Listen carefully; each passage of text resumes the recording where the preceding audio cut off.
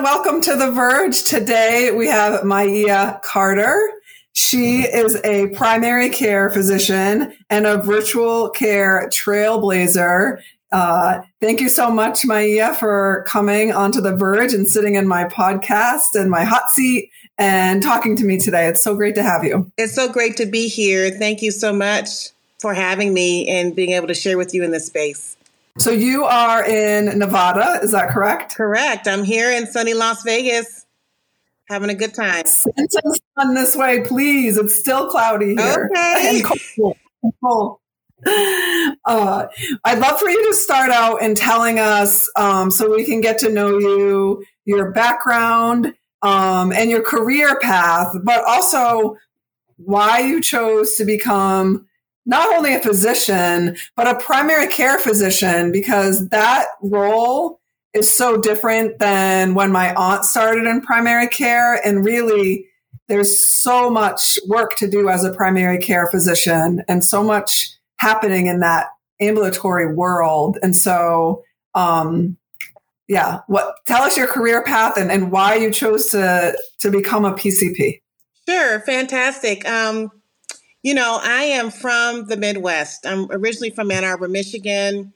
Growing up, I have always had an interest in science. I've had an interest in people and connecting with people and providing service to others. And so growing up, whether it be volunteering at my church, packing groceries, whether it be getting exposure in healthcare arenas and understanding that, watching that patient-doctor dynamic and that communication and connection really attracted me. And so, growing up, having those influences and being able to pursue a career in medicine is something that really I just gravitated towards. I really enjoy just being one-on-one with patients and being able to connect with them, have them share with me their personal life, their things that they are struggling with, and me being able to use, my skill set, my scientific knowledge, but also my ability to understand their psychosocial environmental factors that affect their health and being able to help them to reach their goals and reach their goals health-wise. So I've always had this appreciation for not only, disease process and treatment plan, but also the environment and community in which the patient comes from. And so that's what led me to not only achieve my medical degree, but also a master's in public health as well. So I had the privilege of attending George Washington University in Washington, D.C. And so I was enrolled in medical school 4 years, and I also was enrolled in the School of Public Health. And so instead of doing the master's in 2 years, I did it in 4 years. So I would take my exam and then I would write my paper, right? So, but I had these lenses where love the deep connection I could have, the continuity of care, being able to follow up and see what happened. What happened after you saw cardiology, after you saw GI, after you went to physical therapy, and then that long-term relationship, but also really understanding health happens at home, health happens in your community.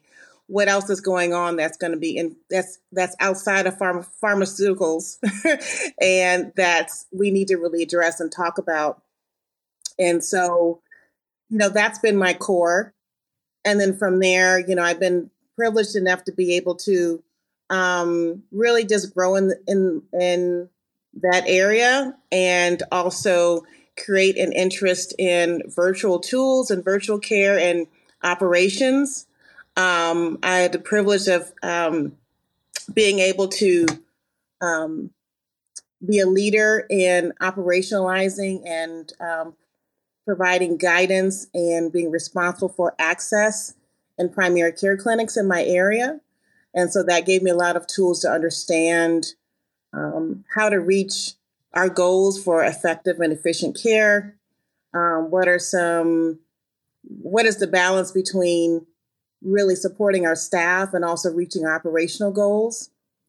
And then now kind of, working to get through COVID pandemic and kind of this boom of virtual tools and virtual opportunities and realizing that the flexibility and versatility is important as far as how we reach our patients.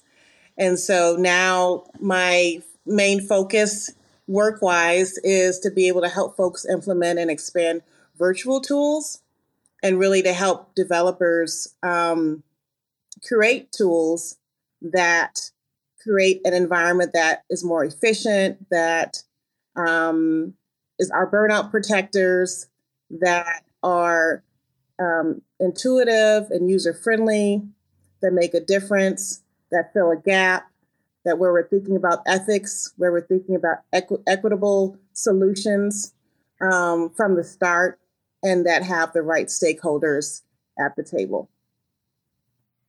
Awesome. You do so much on like the cutting edge, right? In terms of virtual care. So what are some either use case scenarios or best tools that you're seeing, being utilized or being implemented that patient and physicians are adopting together? Wow. I just think that there's so many opportunities now. We're really just touching the surface of what is in store. I think we need to be prepared for Generation Z, who may not want to wait in a waiting room. I don't. Right, no, right? Or, even generations before Z. I'm Generation X, and I don't even want to wait, right? And so being able to put the patient at the center of their care and create the tools and flexibility and be nimble enough to be able to say, let me meet you how you want to be met in a safe, effective manner. So I think, we're looking at tools where you can literally, in real time, beam into your healthcare team. It doesn't necessarily need to be a physician. It might be someone else on the team to be able to meet your needs. You're not necessarily having to come all the way back from your vacation to finally see your healthcare team. You can be on vacation and still get treatment. So having that flexibility there, I think there's much opportunity for virtual reality and augmenting the perception. We're dealing with chronic pain, and now in primary care, there's a lot of chronic illness and chronic pain, and being able to help someone manage those things that may not go away completely, but being able to help them cope better with virtual tools is really exciting. I think educational wise and educating clinicians on different processes using virtual reality can also help. How do we improve the discharge process? How do we improve different other trainings? So I think there's a lot on the horizon. How do we improve dictation? Administrative burden is huge with clinicians, and just thinking back, 18 years ago when I became a physician, the amount of administrative burden then and what it is now is just grown leaps and bounds. And so what can we do to automate as much as we can? Automate as much as we can safely, but also at the same time, leverage that clinician for the judgment, for the ethics, for the compassion, right? And so forth in a safe way, thinking about safety, security, thinking about privacy as we build things from the beginning. Yeah. I think one of the interesting tools would be sort of the AI and Chat GPT in the office and that sort of, recording voice, listening to you while you're talking to the patient and turning that into your note to be able to look at that real quick. Are you utilizing anything like that now, or you've just seen it in process, maybe somewhere else or at a conference or something? Not using it currently, but it's definitely a hot topic, definitely discussed in my circles and trying to see where we can go with it, because that is definitely a game changer. Especially if it's something we can count on and it's reliable and it's safe. Yeah. Clinicians will get on board with that.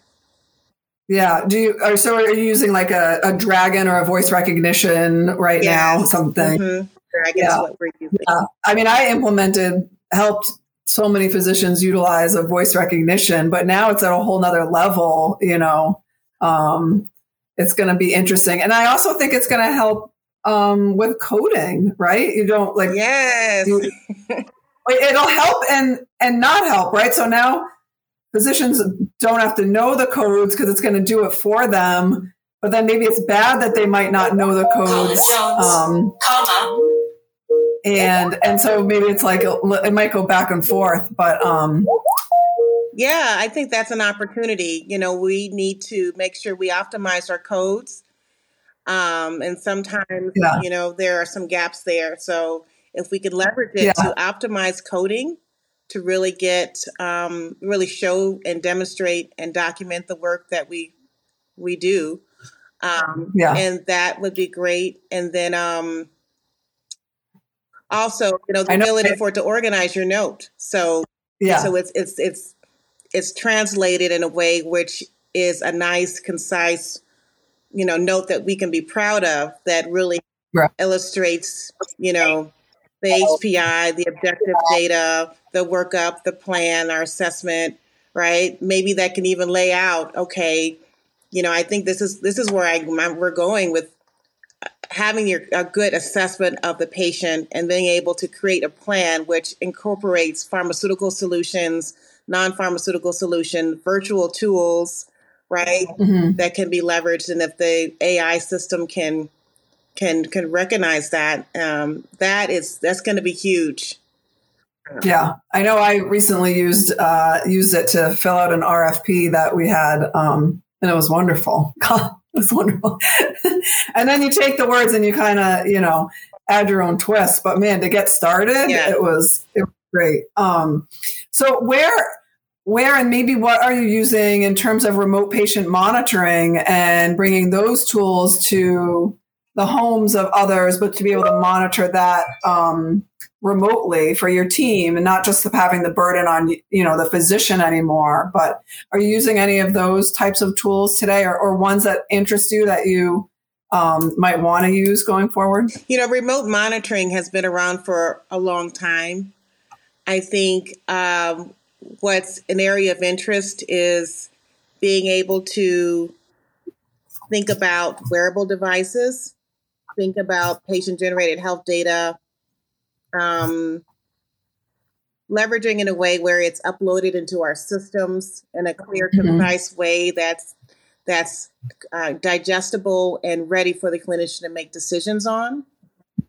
Making it clear to the end user, the patient, which wearable devices are appropriate. How do we know that this is going to being able to troubleshoot, being able to ensure that this is accurate, and being able to use that data to not have to wait for that patient to see you in clinic again and having them scratch their heads to try to remember what they ate 3 weeks ago and what their blood pressures were and where is that other sheet that I scribbled that blood pressure reading on and all of that. But you don't worry, it's already uploaded. I've already seen what's happened. And we're ready to go ahead and save time during this visit and get on to the plan and our next steps together as a partner, as in a partnership. So I'm excited about that. I know that there's a lot of work being done to try to make that more streamlined. And I'm excited about that in the mental health world as well. I know that I saw a lot of startups, dabbling in monitoring people's, blood pressure and other items that might, affect their mental health, but then them also being able to check in and saying they're okay today or not. And then how do we prevent an episode based on the data, not just for mental behavioral health patients, but maybe even you're seeing the data come in and it's a diabetic patient or someone with epilepsy and being able to predict that they could be on their way to having something happen and stopping happening. Like, this is super exciting time. Yes, predictive analytics and being able to give the healthcare team the information they need to predict and give a set of data that will help you understand who you need to reach first, who you need to reach out to first, and maybe also, in my mind, layer in health equity as well. And so being able to utilize the right tools to be able to say, okay, where's the disparity here? Whose blood pressure perhaps maybe not under control in my panel, but now let's look and see, what are some other psychosocial environmental factors affecting that? Which subset is affected most? Who should we target first? And so again, leveraging our tools, automation, our AI to be able to give us the information we need so we can get closer to effective care. So I think that a lot of exciting things. I think the key things is to be, secure, safe, privacy issues, reliable.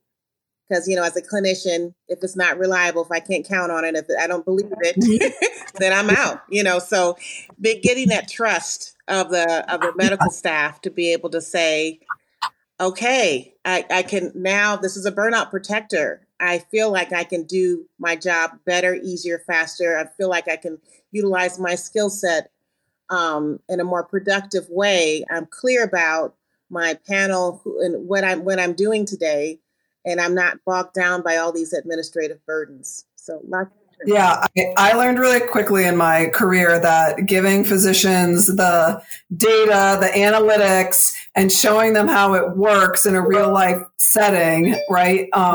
And showing them the data behind it, because there's skepticism, is how I can win them over, instead of like, oh, just use it. Like that's not, you're not, you're not winning. Show me the data, show me the evidence. This is tried and proven, but is this precise enough? Because we're thinking about the legalities, we're thinking about as you should, all these different factors involved. So exciting times.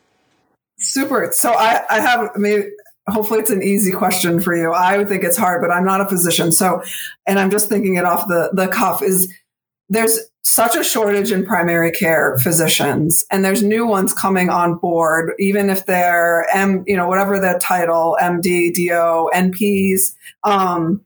What would you tell these new physicians coming on board to sort of focus on? There's lots and lots of noise in terms of tech and patients and their needs. And I can imagine them just being like want to hold their head and scream with everything coming in at them. And so how would you provide them like some leadership words to help them navigate through their first year of work? Well, you always have to stay true to yourself. What are you gravitating towards? What's interesting to you? What are you excited about? So if you're going into primary care, you be clear about your why. Be clear about why what's gravitating you towards having this continuity with patients, and continue to be curious, asking questions. And when we're doing our medical training, our residency training, we're always encouraged to ask a lot of questions. And I want folks to continue to do that. I continue to do that. I'm a teacher, but I'm also a forever student. So I'm in the position now that I can teach other people and hopefully give some guidance and tools and some wisdom that I have acquired over the years. But I'm also a lifelong learner, so I still have a lot to learn. So I would encourage them to do that and listen to what is resonating with their soul and their spirit to figure out where is my niche? What am I good at? What gives me joy? What lights me up? Is it the electronic health record? Is it working on workflows and processes? And is it artificial intelligence and developing virtual tools? Is it communication strategies in that doctor-patient relationship, website manner?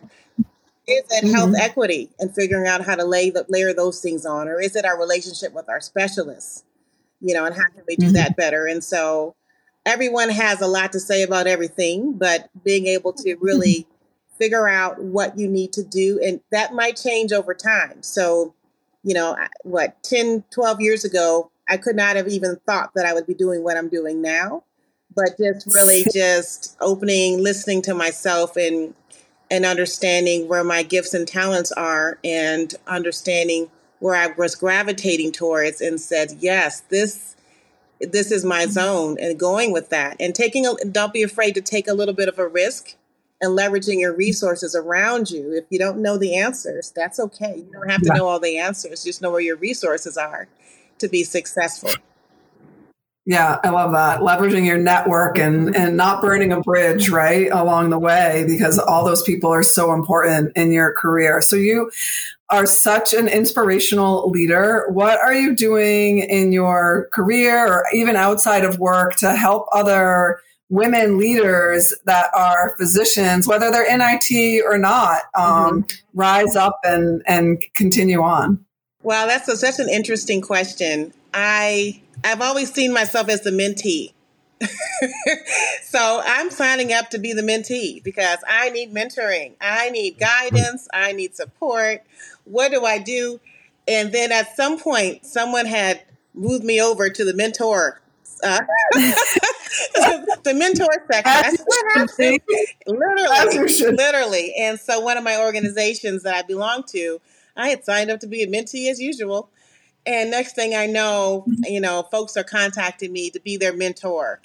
That's when I realized, I have some information I can, share. And so as far as women go, I find that I reflect a lot on my own journey in the past, my own journey, like my current journey, and kind of my future vision for myself, my life, my family, my career. And so transparency is really important. So I always have about, folks where I can feel like I can share information with. I try to be as transparent as I can about the realities of the juggle between, your work, your family, your kids, yourself. Like yourself is in there too. And how to make sure we bring our A game. We as women, a lot of time want to bring our A game on every area. And how do we do that safely? How do we do that and we still care for ourselves? How do we show ourselves the same compassion that we give everybody else and give ourselves that grace? And so I find myself having informal, impromptu conversations just as I navigate my day, whether it be at work, whether it be in organizations outside of a work, whether it be just, I might be, in the grocery store and running into someone and just say, wow, I'm connecting with this person and let me just pour into her, and because she's probably pouring into me. And so I think we have to help each other. I think we all can win. And so when she wins, I win. And so it's no one should be left to feel like they're alone in this, right? And so I feel like the more we connect, the more wellness we have for each other, and then we can move forward and have confidence and not have to worry so much about other people, So I find myself mentoring early careerists, mid-careers like myself, learning from those who are closer to retirement, and can really celebrate what we do. Yeah. Yeah. One of my proudest moments in my career is not about me. It was a help desk individual when I was CIO who just recently worked her way up to be promoted to be a CIO. And just to think that I had, a small amount of helping her get there. It makes me happy. So, what, unrelated to work, what other passions do you have out there? Well, I love music. I love movement. So, I love to exercise. I am an advocate, and I'm not sure if I can say the name on your show, but I love Orange Theory Fitness. Yeah. You can say that. Yeah, I've sworn before here. We're good. You're good. Okay. So I love Orange Theory Fitness. That is my jam. Yes, and that has been. I've never done one of those classes before. Now you're gonna have to get me to go do one because I'm a huge. Do it. I'm telling you, try it. I started off just twice a week. Let me try it out, and then I just moved up to the unlimited plan, and so I have to go at least 4 days a week. Because it has really. I feel like it's changed the chemistry of my brain. Like it's given me so much wellness for myself. It's a great community. just welcoming, and it really exercising on a regular basis, and to the intensity that gives you that level of endorphin coming out of that. It's like, okay, my issues are still there. My problems are still there. My, challenges are still there in my life, but I'm able to navigate them better in a more healthy manner, having put in that work. And, there's days when I'm just not feeling like doing it, but just 1 hour. It's just 1 hour. And at that hour, we're in a group. So we're all in there together, and it's circuit training, right? So that's that runner. That runner. I've done here in town. We have 9 rounds, so it's like kickboxing, but it has 9 different stations, so it's pretty similar. Yes. But yeah, it's that runner's high to be done and then get that workout. I totally agree. Now I'm grounded. I have a really bad high hamstring tear. Oh, so mentally for the last couple of weeks, I haven't been able to do anything. It's hard. It is hard. It's hard when I travel too, although I have been able to travel and find Orange Theories where I travel to. And that's it's a little bit of maneuvering to kind of plan it out, especially if you're on a strict business trip or things like that. But I'm telling you, it makes a difference. I also like African dance. And so that really connects me with my ancestry, and the African drum is just something that is just, it's important for my soul, right? And it gives me that, shoulders back, heads up. I know who I am, and I can move forward with confidence. And so I enjoy that, and really finding new ways to connect with my children. So my children are in their tween stage, and so they are, everything's for a purpose, I believe. I don't believe there's a consequence. Not consequence. I don't believe there are coincidences. I believe everything is predestined. And so, I think that part of the reason why I have my 2 beautiful children is to teach me how to be present, to teach me how to be aware of my own emotions and the energy I bring into the room. So they reflect me. So true. Yes. And so just being able to have a calm spirit, keeping it 5 and below. So that's our motto in our house. Keep it 5 and below as far as the volume of our voice. Are we 5 and below? Let's go 5 and below. Can you talk a little that? Because she's always at 100 decibel. Right. And so at baseline, I tend to have anxiety, worry. I'm thinking about tomorrow. I'm type A, thinking about what next week, what happened yesterday, but learning how to just be present in the now, because children are right here with you right now. So I'm going to I'm going to stop doing the dishes. Totally do. Stop doing the dishes, turn to you, and listen to your joke. Yeah. I'm going to stop, right? My momentum, because I'm trying to pack for this trip, right? I got to go. I'm going to stop, sit down, and let you have. It was only 2 minutes, 30 seconds. Right. They wanted my attention, right? But that investment goes a long way. And so realizing I have to dance with that. And so by me exercising, pouring into myself, all those different things has helped me to, I think, be better for myself, my children, my family, my friends, and hopefully the community at large. Yeah, no, absolutely. You've had such an amazing impact in your community, and you're such a great leader and physician. What would be your one superpower in this world? If you had to choose one, what would you choose? Wow, I love that question, because this question helps myself, and I think we as women affirm ourselves and understand and appreciate our gifts and our talents, our strengths. So I would say for my superpower would be my ability to connect with people. I tend to connect with people pretty quickly. And that's probably one of the reasons that led me to primary care, because I tend to have a good rapport with patients pretty easily. And they open up to me, and they give me the information I need to be able to help them live their most healthiest lives. And so I feel like my ability to connect and create valuable connections with folks is probably one of my superpowers. I love it. Yeah. I think that's so needed as a primary care physician. So you're dead on, and we thank you so much for being a primary care physician with so much happening in that area right now. You're so needed. So thank you so much for your time, your energy, and all of your thoughts today. It was great to have you on the podcast. Oh, thank you so much. I appreciate you having me on the podcast. This has been fun and inspirational for me too. Thank you.